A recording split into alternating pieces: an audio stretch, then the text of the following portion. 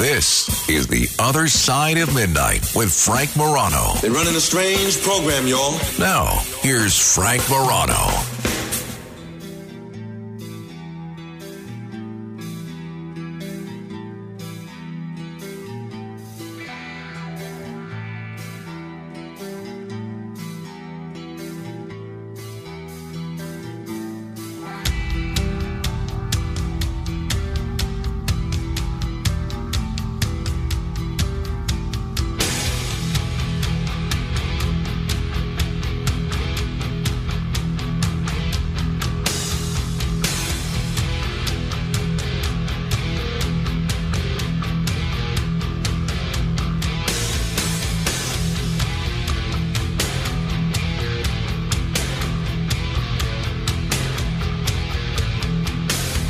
Recently, Donald Trump was talking about some of his appeal to the black community, and he said a lot of interesting things. And one of the things he said that has engendered quite a bit of criticism in some quarters is that part of the reason that black voters may be flocking to him is because black people may, well, let the former president speak for himself. We've all seen the mugshot, and you know who embraced it more than anybody else? The black population. It's incredible. You see black people walking around with my mugshot. You know, they do shirts and they sell them for $19 a piece. It's pretty amazing. So basically, the implication is that black voters are gravitating towards the former president because they empathize in some way with the battles that he's fighting with law enforcement. These remarks have been condemned from people like Al Sharpton. He was on MSNBC yesterday, the Morning Joe program, saying that this is the epitome of an insult. And I'm not sure if this is the reason why, if it's this new Sharpton criticism of Donald Trump that has brought this to light. But for some reason, over the course of the last 5 days, a story that was broken first 20 years ago and then 10 years ago about Al Sharpton's work as an FBI informant has crept up in all these news feeds. Do a Google News search on Al Sharpton, FBI informant. All these news stories from different websites, some of which I've heard of, some of which I've not heard of, have popped up in the last 5 days. But they're all essentially the same story as 10 years ago and 20 years ago. So I thought it might be, since this is the penultimate day of Black History Month, this might be a good opportunity to talk with veteran broadcast journalist Dominic Carter, who has covered and known Al Sharpton for literally decades, to talk about what these informant allegations actually mean, what the substance of them are, and what his response to Donald Trump's analysis of his appeal to the black community will mean for the general election. Hello, Dominic. So nice to see you, Frank. So first, before we talk Sharpton, tell me what you make of those Donald Trump comments on the mugshot, because one of the things that he is right about is his approval within the black community has gone up. He got about 8% of the black vote in 2020. Now he's up to about 18% of the approval in the black community. Now that may not sound like a lot, 18%, but from 8% to 18%, more than double, that's pretty significant. There's a lot of reasons that you could point to. Some people say it's because a lot of black folks are losing jobs to illegal aliens. Other people do point, as Trump seemed to the issues with law enforcement. What do you think is responsible for Trump's rising appeal within the black community? So we all know by now that everything Mr. Trump says, he's not a typical politician. So I would say 9 out of 10 things that he says are dead on. And then you have that one comment that, is out of left field. Mm-hmm. This is one out of left field. He may feel, I think more he's trying to resonate with the community by saying that. The reason why Trump is doing better with the black community is because the same issues that every other community has, the same problems, perhaps even more, that every other community has, the black community has. And they see Trump as the one to solve their problems. And you mentioned the migrant situation. As you know, I've been following that situation out of Georgia. And, the latest thing that makes me want to throw up that this migrant, if he's the one that did this, he's charged with it, that he tried to dismember her skull. I mean, but this migrant issue, I don't think Democrats understand that the black community is really turned off. And so Trump is doing well in the black. See, folks don't understand. He was always cool in the black community. Always. Rappers looked up to Donald Trump. They rapped about him, right? I've been in the room with him when, what's his name, 50 Cent? I remember the interview he did with you on New York One, Yes. where he said he had a great relationship with the blacks. I was in the room with him when 50 Cent called him. Right. So they would talk to each other all the time. Him, Sharpton, Jesse Jackson, they all boxing at Trump's hotels in Atlantic City, raising money, spending money on civil rights. So it doesn't surprise me that Trump is doing well. Once Trump was able to get over this slam from the mainstream media that he's a racist, which is ridiculous, I expect for him to do better than 18% Really? of the black vote. Yes. Well, that's going to be interesting. All right. Now, I'm not sure why this story about Al Sharpton has resurfaced. There's really nothing new here, but there's the AP has put it out on their wires again. And whenever, the AP puts out a story, it kind of gets picked up by everybody. And now website after website is picking this up today within the last couple of days. In the last 24 hours, about a dozen people have sent me this story. And if people are unfamiliar with the story, it's based on a report from the website The Smoking Gun, where the Reverend Al Sharpton said that a report that he spied on New York mafia figures for the FBI in the 80s is old news. And this is 10 years ago, he said this, and said that he never considered himself an informant. This is some of the audio of Sharpton saying this 9 or 10 years ago. In my own mind, I was not an informant. I was cooperating with investigations. Sometimes, and I've heard of a lot of Italians try to make this distinction. A lot of Italians who do a proffer session with the federal government and they've been mobsters, they'll say, no, I was not at all a rat. A lot of their cohorts disagree. This has been an issue that's affected everybody from John Gotti Jr. on down, the debate over what a rat is. Sharpton says he was never a rat. I was not and am not a rat because I wasn't with the rats. I'm a cat. I chase rats. So the website, The Smoking Gun, said Sharpton was recruited by a police FBI task force to record conversations with mafia figures. And I know some of these mafia figures by reputation, and some of them were pretty bad hombres. And they refer to Sharpton in court papers as confidential informant number 7.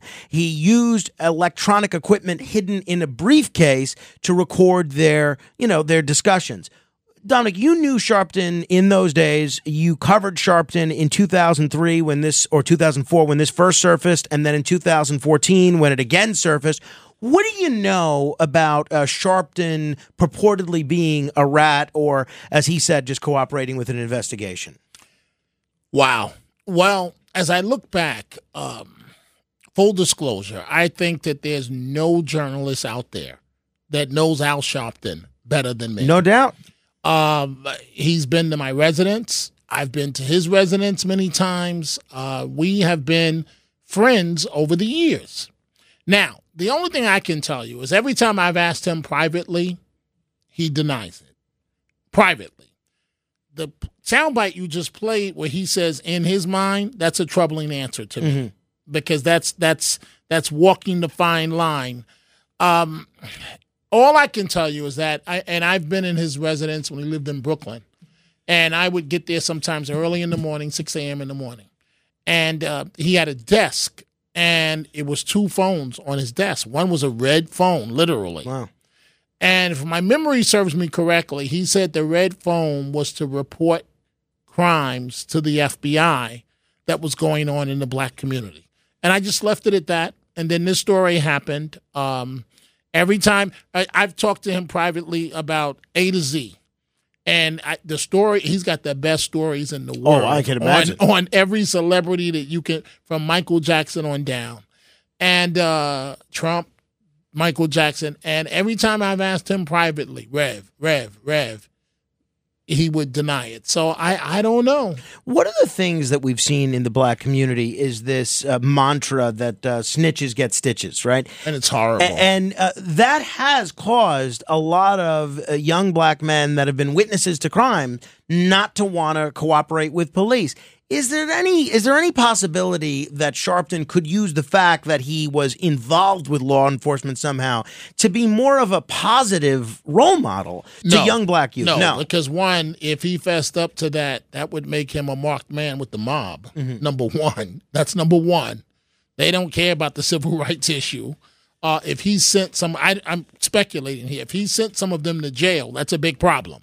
And two, no, he could not spend that. If anybody can spin anything, it is Al Sharpton. Believe me. You know, you can hate him. You can call him a race hustler. He's one of the quickest guys on his feet. Now, I don't know about right now, but he's one of the quickest guys on his feet in terms of dealing with reporters. He can spin and come up with a line. He can get himself out of corners that nobody else can get out of. And see, the fact that he's been tight with every U.S. president going back to, Clinton? Right? At least, right. At least. So if there was that relationship with the FBI, you're never going to know it now. Let me just go back, and then I'll let you go because I know you've had a long day. Because he would often spend under Clinton. I'm telling you what I know for a fact because he's called me from the White House. He would often be at the White House. Clinton would be up. We all know about his 2 a.m. 3 a.m. Yeah, gets 4 hours of sleep. Right. Sharpton would often be at the White House, and this continued under Obama. And he didn't have a bad relationship with George W. Bush. Publicly, everybody puts on a good show. Right. But privately, it's pro wrestling. That's the good way. Yeah. Thank you, Mr. Morano, right. Because a lot of people don't understand. Exactly. No. It's pro wrestling. Anybody that's followed wrestling and worked in politics knows how similar the world of politics and pro wrestling is. Let me, though, go back to what Sharpton said there. Because I'm wondering if maybe it's not as crazy as, what Trump said there, because maybe it's not as crazy as what Sharpton and others have made it out to be. David Patterson, I remember some remarks he made on the radio once. I think it had to do when the Anthony Weiner scandal took place, or maybe it was another embattled politician. Could have been John Edwards, could have been Elliot Spitzer. And what Patterson said is that the black community, even if you're white, once you're in trouble, at least for the first time, the black community will immediately adopt you because they feel that they've been kind of screwed over by the man, and that's my words, not Patterson. It's called the OJ treatment. That's the way. So in other words, OJ had no relationship with the black community at all. Right. OJ didn't want to be black. He didn't identify with blacks. Everything with his life was white. When OJ got in trouble, OJ became black, whether he wanted to be black or not. And I didn't understand the black community. I know black people that were cheering. I mean, like they won something when he beat those charges. Right. And it was disgusting because the man should be in jail. And you're not benefiting anything because OJ won. But yes, so when OJ was in trouble, that's what, he had left his black wife, settled down, and remarried. It's funny that you say that because in the OJ documentary that won the Oscar a few years ago, that one of the people that was escorting OJ when he was being arrested, I think, actually says when he sees all these black people lined up around his very Tony residence in the Brentwood section of Los Angeles or in California, he says, "What are all these N-words doing in Brentwood?" Right? And that apparently was his attitude towards a lot of members of the black community. That's the understatement of the year. OJ was, for lack of a better term, OJ was whiter than white. But when he got in trouble, then he was forced to come home because he was ostracized everywhere else. So does that work for someone that's not black, in spite of how tan he may be at times, like Donald Trump? Does the black community adopt you when you're embroiled? No, but it's worked for New York Governor Andrew Cuomo. Mm-hmm. That's why every time Cuomo, since his scandal, has delivered a speech, it's been before a black church. Interesting. Well, if people want to comment, they're certainly welcome to do so. 800-848-9222. If you want to hear more from Dominic Carter, you can catch him every midnight to 1 a.m. on 77 WABC in New York or anywhere in the world at WABCRadio.com. Thank you, my friend. I like the haircut. Thank you. It looks good. I appreciate it. I appreciate it. I like yours.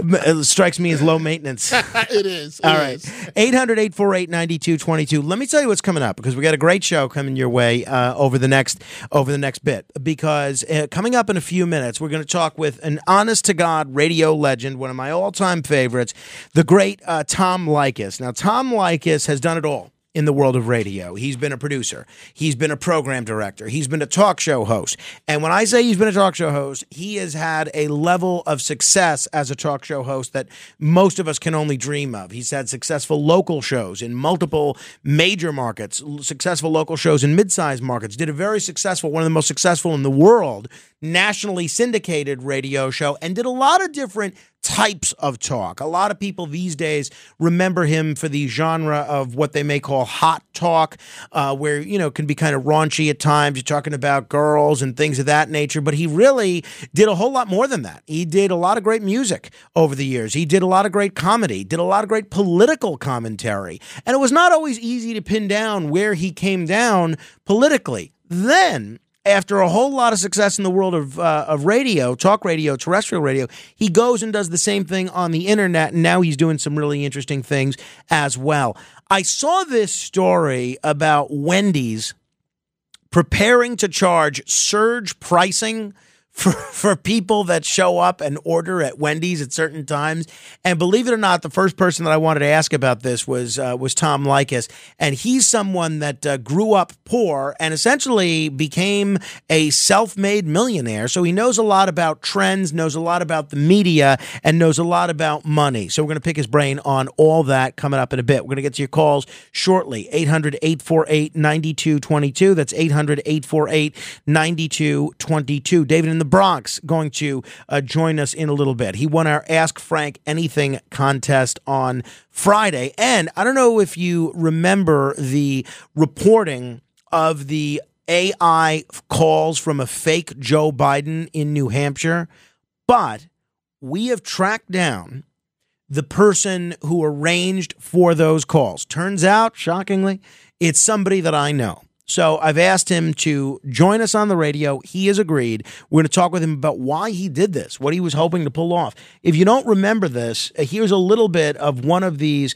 robocalls that went out in New Hampshire. What a bunch of malarkey. We know the value of voting Democratic when our votes count. It's important that you save your vote for the November election. Sounds like Biden, doesn't it? Not Biden. AI. And the guy that did it is going to join us and explain to us why. 800-848-9222, 800-848-9222. Melvin is in the Boogie Down Bronx. Hi, Melvin. I support the good Reverend Al Sharpton, number one, because since you cannot have, what is it, do you support criminal behavior or you are against criminal behavior? Because Reverend Al, when I was sitting in that rally years ago, when that mess came up, he was told that to get the entertainment business, you need the people you go see, and yes, you got to do these folks with criminality. If I hear it practically every day on your show, how much you support criminality, criminal behavior. And as far as O.J. Simpson is concerned, I'm going to ask you just one question. If you was on trial for your freedom and your life, and nobody could get on that witness stand and said they saw you do A, B, C, D, and dot the I and cross the T. I'm not asking whether you're guilty or not. Do you want to be found guilty and nobody get on that witness stand and testify you do what you Melvin, yeah, of course I wouldn't want to be found guilty, but that's one of the reasons that I also wouldn't kill my wife. I mean, that stands to reason.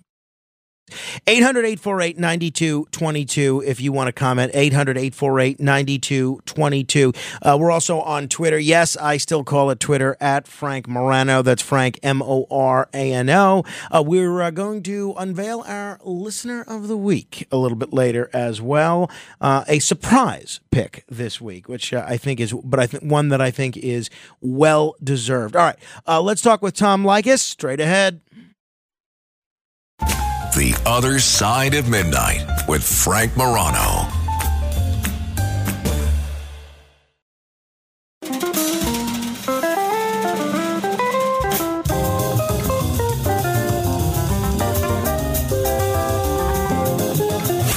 It's The Other Side of Midnight with Frank Morano.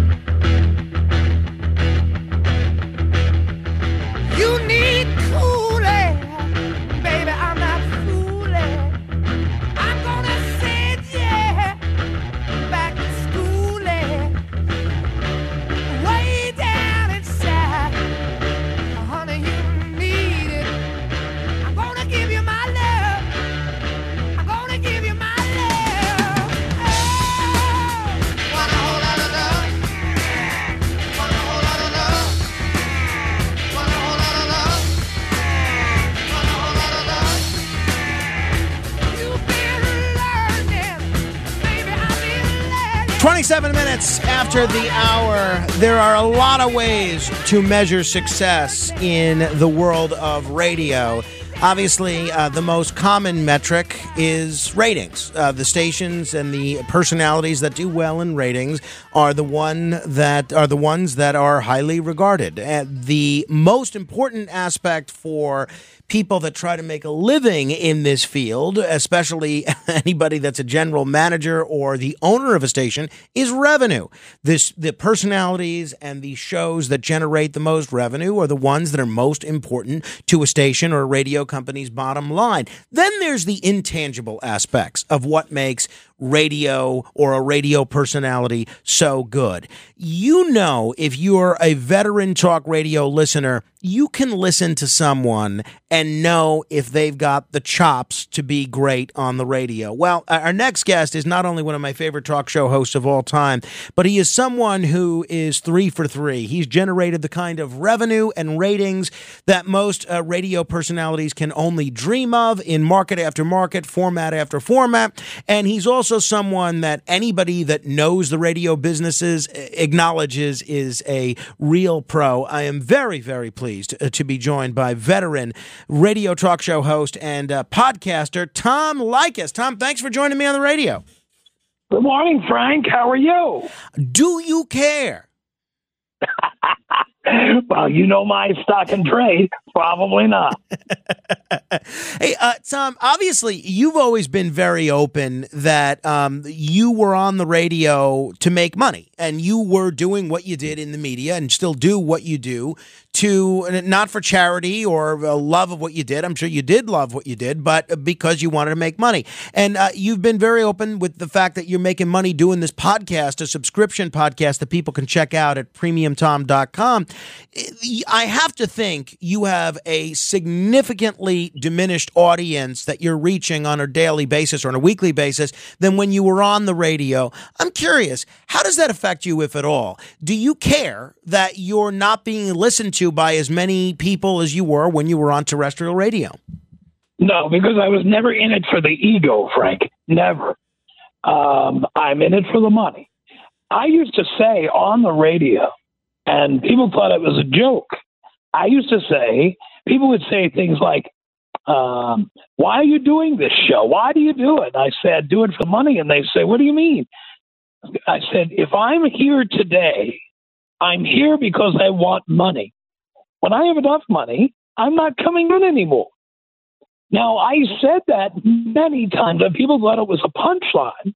And just this week, it will be 15 years since I did a daily radio show. I wasn't kidding. Wow. I came in to make the money. I came in to, come like a flash of lightning, a bolt of lightning, get ratings, generate a lot of revenue, make a lot of appearances, come up with some ancillary businesses. I'm in the wine business. I'm in other business. And but always the goal was to make money. I live on a 20-acre compound in Santa Barbara wine country. And that was always my goal, was to enjoy, the last 50 or 40 years of my life, living where I want to live, doing what I want to do, and coming into the radio station or any job in an office 5 days a week. I did it for 40 years, and I'm done. I remember we've talked before about when the radio company that you were working for and the station that you were on flipped formats. They still paid you out the rest of your very healthy contract. I'm reading a book now by a pro wrestler who talks about, him being suspended for something that he doesn't even really think he did wrong. But he basically said that being paid your full salary for 15 or 16 weeks without having to do anything is the greatest thing in the world. I'm curious, was that your experience after your station flipped formats? Yes. I had a 5-year no-cut contract, and without getting too specific, in the 8-figure range. And so one day I got called in by the, I don't know, it was the HR manager or whoever it was. I got called in. I was told the station was going to change format. And I said, okay, Well, that's fine. So I expect I'll be paid by full contract. Yes. Fine. I won't come in anymore. And the money, it was CBS Radio when there was such a thing. And they paid me every penny they owed me. They were very good to me. I got nothing bad to say about CBS or any of the people who were there at the time. But sure, I had 37 paid months of vacation. It's funny. Richard Bay, who's a friend of mine, who's been a guest on the show, used to be very big in the world of TV, and he got fired at a time when he was making a whole lot of money, right after he had signed a 2 or 3 year contract extension. And a lot of people, and I've been with him when people have said this to him, "Oh, that's so terrible that you were fired. I can't believe they did that to you. We really miss seeing you on TV. How could they do that?" And basically, he says, "Well, I mean, save your sympathies for people that are slightly less fortunate." I loved it. I was making more money than I ever did without having to do anything. I got to send my parents to Europe, went for a trip around the world, and I didn't have to do anything. And I want to ask you now about Don Lemon, because apparently CNN is going to be paying Don Lemon, who, and it has nothing to do with his political views or anything like that, I think was pretty mediocre on television. I didn't think he brought anything special to the table. They're going to be paying him $24.5 million to settle his lawsuit against the network. He's going to get paid $24.5 million to end this conflict with CNN, and this is basically what is thought to be the full contract value during the 3.5 years since he was on the air. I think it's a good bet that Tucker Carlson, who has the same lawyer as Don Lemon, is going to get the same deal at Fox. So I guess my question, Tom, is how do you sign up for that? How do you sign up for getting fired and getting paid your full salary? Well, the way it generally works is you come in and nobody's listening or watching to that station or that network at that time. You come on, you fire things up, you get people angry, you drive people crazy, and then when the ratings go up, the advertising revenue goes up, and then when the advertisers multiply, now you have new people weighing in on what you should be talking about on the air, what you shouldn't be doing on the air, and at some point, the next management or the one after that comes in and says, well, we can't have this. He's on the air saying all this stuff. Yeah, I'll give you an example. I'll give you 2 examples. I was told while working for CBS Radio, and I was not working for the network, I was working for the local station in LA. I was told, don't talk about the NFL. And I said, why? The NFL is like that. That's the American dream. It's everybody's favorite pastime. Sure. Why can't I talk about the NFL?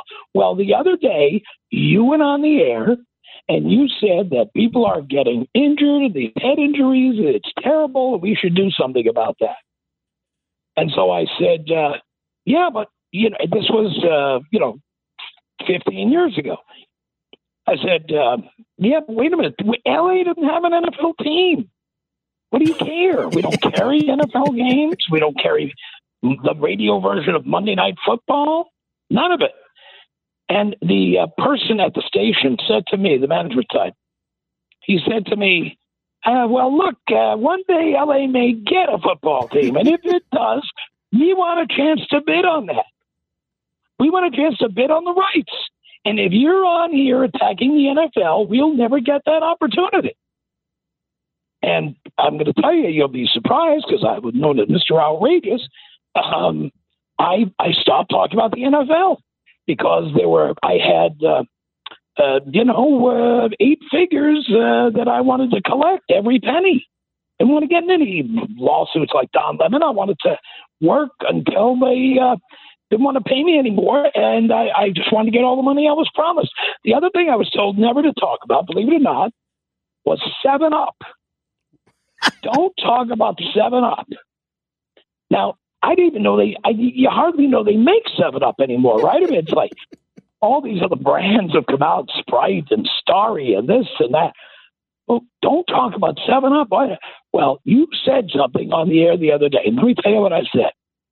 I saw a can of 7-Up when I was at the supermarket, and it said on like a banner on the can said, new, all natural, new, all natural, 7-Up. But then if you read the label more carefully, it told you that 7-Up lemon lime soda contained no lemon and no lime, no juice, no pulp, no rind shavings. Right. Nothing. So what was natural? What's all natural about that? Well, I said to the management type, I said, wait a minute. 7-Up's not an advertiser. I checked before I came on and did that show. Not an advertiser. And here's what the general manager of the station told me. He said, well, yeah, but there's an energy drink that does advertise on the station, and they don't have their own delivery trucks. So they get delivered on the truck with 7-Up and Dr. Pepper and Sunkist. And so when you talk about 7-Up, it's causing us a problem with the energy drink that rides on that truck. So there were no more shows about 7-Up, even though I still say that no lemon and no lime means it is not all natural. I don't care what it says on the can. I think most reasonable people would agree with you. If people are just tuning in, we're talking with Tom Leykis. You can check him out at premiumtom.com. Does a terrific podcast. Tom, you are obviously somebody that has been able to forecast the trends in the media business better than most throughout your career. And one of the things that we're seeing, you mentioned the NFL. Other than live sports, it looks like nobody is watching any sort of television. There was some new numbers out yesterday, and no version of TV, not cable, not streaming, no one is able to grow an audience right now, with the exception of football and a couple of other sports, and some streaming services like Netflix. So the two winners are Netflix and live sports. Do you think television is, if not dead, dying, or can there be something that might save television? We've seen different personalities, different changes and trends in media that have brought new life to what was considered a dead format. Some people say Rush Limbaugh did that with the AM band back in the 80s. I'm not saying he did or didn't, but I'm curious, is TV passé? Yes, it is very. You're a big fan of broadcasting history, so you know what I'm saying is true. That we had something just like network TV at one point, network radio. Mm-hmm. And in fact, the last network show was hosted on CBS Radio by one Stan Freberg in the 50s, and TV's linear grid of programming, that was an invention of radio. And there were series like Jack Benny, and there were series like Fred Allen, and there were series like Little Orphan Annie, and they just transferred that to television. Does anybody think that network radio is coming back? No. And, the page has to turn now. Page has to turn. New things have to happen. And as far as calculating audiences, well, how hard is it to calculate your audience when it's available and your show is available in 7 or 8 different locations? And the Super Bowl was on how many channels this year? Channel 2, Paramount Plus, Nickelodeon. How do they even count all the viewers? Now, they had the most watched network television show of all time, but many of the shows now are on so many outlets, Hulu and Apple TV Plus. There's no one place that everybody sits down.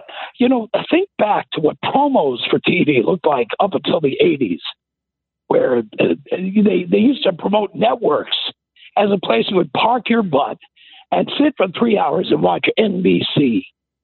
Who does that anymore? Mm-hmm. And who will ever do that again? It'll never happen. There are a lot of young people, and when I say young, I'm not talking 3 or 4. I'm talking 13, 14, 15 years old. They legitimately don't understand the concept of certain shows being on at certain times. They don't relate to the fact that if you wanted to watch Seinfeld, you had to be at your television set at 9 o'clock on Thursday night. They are so accustomed to whatever you want to watch, being able to watch it whenever you want to watch it. Right. And once that genie's out of the bottle, it's not going back in. Why would it? Who is going to, go out and get a pizza on Saturday night and sit and watch CBS for 3 hours like they did in the era of the Bob Newhart show? It's never going to happen. One of the things that we saw this week was President Biden going on Seth Meyers' show. There was a time when a president or a presidential candidate going on one of these late night shows was a big deal. You can go all the way back to John F. Kennedy appearing on The Tonight Show with Jack Paar, but you can also go back 32 years ago to Bill Clinton appearing on Arsenio Hall. More recently than that, George W. Bush appearing on David Letterman. A whole host of political figures appearing with Jay Leno. It's almost like, he made a little bit of news, Biden, and you would think it would be very newsworthy because he does so many fewer interviews than his predecessors, but it's almost like it happened and it's over.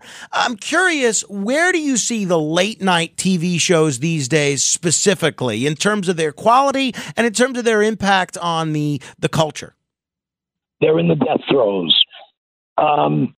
If you ever want evidence of this, anybody who has a Roku box on their TV, and I know many people do, if you look at the Roku channels where they have their own set of channels, one of the channels they have is Johnny Carson. I love it. I love it. It's great. Right? 24/7 Johnny Carson.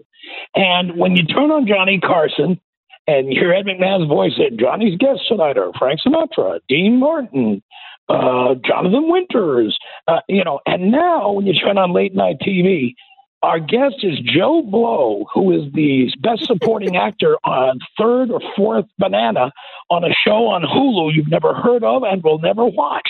And half the guests who are on now are people on these shows that have very few viewers. And now you've got CBS using Stephen Colbert to hump every Paramount Plus dog that is on the air. So the late night talk shows, I really only care now about the monologues or the one little comic bit they'll do in the beginning. And the rest of the time, I turn it off. Last night, I missed Joe Biden on Seth Meyers. You know why? Because out here on the West Coast, I could see Seth Meyers' monologue at 10 p.m. Right. So at 10 p.m., I go to YouTube and I put it up on my big screen and I watch Seth Meyers' monologue. Last night when I was going Betty by, I happened to have the TV on NBC and I said, well, I heard Biden might be on there tonight. I'm going to take a look. And I took a look and I saw Amy Poehler for the 4,000th time with a bottle of champagne. I'm not staying up for this. So I saw Biden's appearance today. I've never stayed up till 1 a.m. to watch a talk show. Forget it. For me, and by the way, it's not that I don't have any content or any entertainment. I do listen to the radio late at night, but that's just because I grew up with it.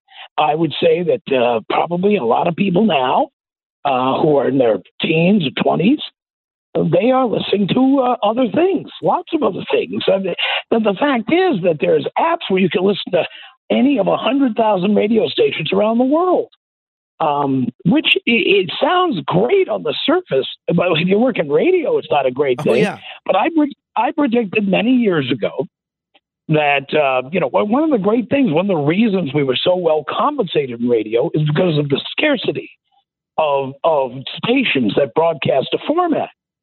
In New York, at most, there were 3 stations doing talk radio. And even there wasn't even a 24-hour talk station until 1970, WMCA. And now I can listen to anything, anywhere. I can listen to other countries. When I was about to make a trip to Chile to go on a wine trip, I turned on the radio stations of Santiago, Chile, just to see what the weather was, if it was an earthquake, something was going on.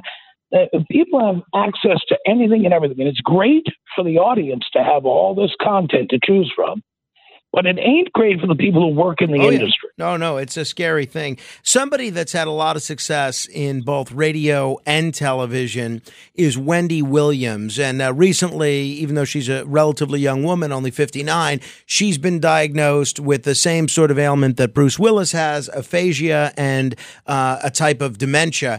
And there's actually a documentary, which she apparently is a party to. She's the executive producer, from what I understand, where they chronicle her descent into dementia. I brought this up the other day, and most people who called in, including a lot of people who had family members who had suffered with similar ailments, they felt that this was exploitive rather than illuminating. I understand you've actually seen this Wendy Williams documentary. Give me your take on it. What do you think about this?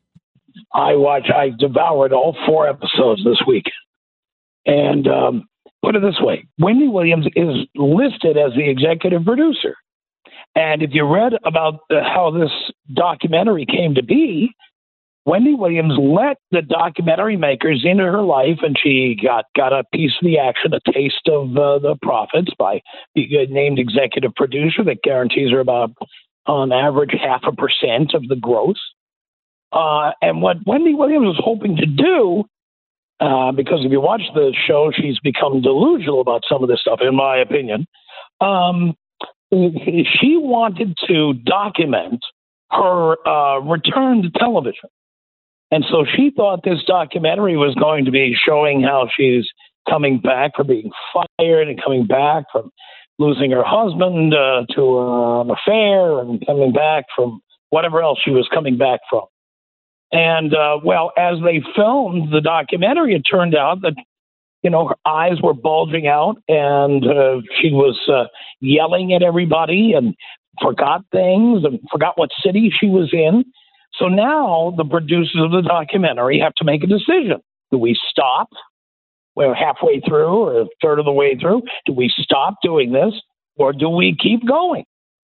And the documentary makers who wanted to help Wendy do her comeback on this documentary, they felt this was newsworthy and they had to keep going with it. They tried. They claim they tried to handle it in a sensitive, delicate manner. Look, the bottom line is Wendy Williams doesn't want people saying she's an alcoholic, and so anytime anybody in her family tells her to stop drinking, she tells them, "Don't talk to me anymore. Get lost." So, I mean, is she saying that the documentary wasn't true, that the contents weren't true? I mean. I believe, it's just my opinion, I believe that it's 100% true. I've watched a lot of these documentaries, and some of them are, ridiculous or gimmicky. But this was a documentary, and it started off well enough, and then after a while, you see her appearing to lose her mind. If I was the producer of that documentary and I spent $100,000 or $500,000 on crews and lights and cameras and traveling to Los Angeles, traveling to Miami, and now I've got half a movie made, I'm not stopping in the middle. I'm going all the way to the end. And that's what they did. Speaking of Wendy's, Wendy's, the restaurant, made quite a bit of news yesterday by basically adopting this Uber-style surge pricing where they're going to charge more for certain amounts of, basically for people that go in there at certain times where the restaurant's busier. My prediction is that you think this is great. Now, just to show you what other people are thinking, there was actually a state assembly member from New York which tweeted the news story about this and said, I will draft a bill against this dystopian blank immediately. This is a state legislator from your old neck of the woods in the Bronx. Yeah. Speaking of the Bronx, are they going to stop the New York Yankees from selling tickets using surge pricing, or as they call it, dynamic pricing? Don't give them any ideas. I'm sure they will. No, wait, but it's already. Oh, yeah, I know, but the Yankees are doing this right now. They've been doing it. The Dodgers do it. There are several baseball teams. No, I'm saying that don't give the state legislators any ideas. Yeah. Well, come on. The New York State Legislature has a long history of trying to make laws against the stupidest things. Like, for example, when people decide that Bruce Springsteen's tickets are too expensive. Well, in Albany, they were speaking out against that and they were going to make laws about how much you could charge for a concert ticket. People have a right to get a concert ticket for less than $100. They have a right. No, they don't. No, they don't. If you don't like the price, watch them on TV. But watch something else. You don't have to watch that. All these people love talking about freedom in America, and then they want to make laws about stuff like that. Now, I understand if you make laws that say the fire department can't go on strike, or the sanitation department can't. I get that. But Wendy's is not a public necessity. It's junk food. It's some of the best tasting junk food, but it's junk food. And I know I'm talking to the New York metropolitan area right now where people love to slam a couple of Dunkin' Donuts or a buttered roll at the 7-Eleven. But let's face it, we're talking about junk food. We're all dying to various extents from the stuff we are consuming. Less Wendy's would be better for everybody. And that's like the argument about the minimum wage at fast food places. People will get upset about that. I'm upset about the fact that the government is coming in and telling people the minimum wage needs to be $20 or $30 an hour. But in reality, I don't care if the minimum wage for fast food workers is $1,000 now. It's not my problem. Tom, on that note, we're going to have to end it there. It's always such a treat to talk with you. I hope we can do this again soon. Always. Thanks, Frank. The great Tom Leykis. Check it out at premiumtom.com. And you can subscribe to the podcast on there. A ton of great stuff on there, even if you choose the non-subscription option. You want to comment on any portion of our conversation? Be my guest. 800-848-9222. 800-848-9222. Straight ahead. The Other Side of Midnight.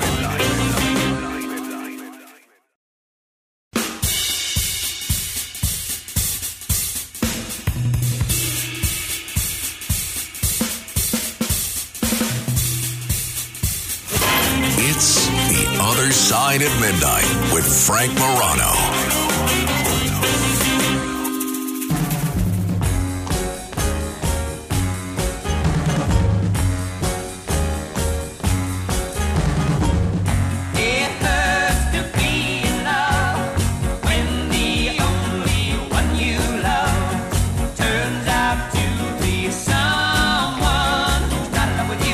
This is Gene Pitney. Believe it or not, this was the first song Tom Leykis ever played on the radio. He won a contest when he was 14 years old and ended up playing this song, not because he wanted to, but because that's what the program director made him play. And that was an early lesson for him in the radio business. Hey, those of you that have been following the chronicles of Ed the Cat, I was trying to do an interview from my office at home yesterday, and Ed is in there. He's got to be locked in there so he doesn't interfere with the other cat and doesn't bother the other cat, Prissy. And Ed is slated to go back to Eastern Long Island on Sunday, and I had been rooting for Ed to make this work. I have to tell you, this cat was such an obstruction in me trying to do this interview. He kept stepping all over the computer that I was using to connect to the radio station, kept disconnecting me. I kept trying to get him off the computer, and this cat actually scratched me. The cat scratched me. I'm his biggest defender. He scratched me. So I'm not necessarily going to be shedding any tears when he goes back to Long Island on Sunday, but an interesting thing happened. He's got an interview with a prospective home that may want to adopt him on Saturday. So what do we do if this person comes to our house, meets with him, and then says to us, well, I need a little more time before I can make a decision on Ed? I think we're just going to tell this person we need, a decision essentially that Sunday morning. So we'll see where it is. That is the latest with Ed. He is living on borrowed time this weekend, likely our final weekend with Ed. And after he scratched me, a pretty bad scratch, too, and interfered with my radio interview, I am liking him a little less. I'm being honest. Help control the pet population. Get your dog or cat spayed or neutered.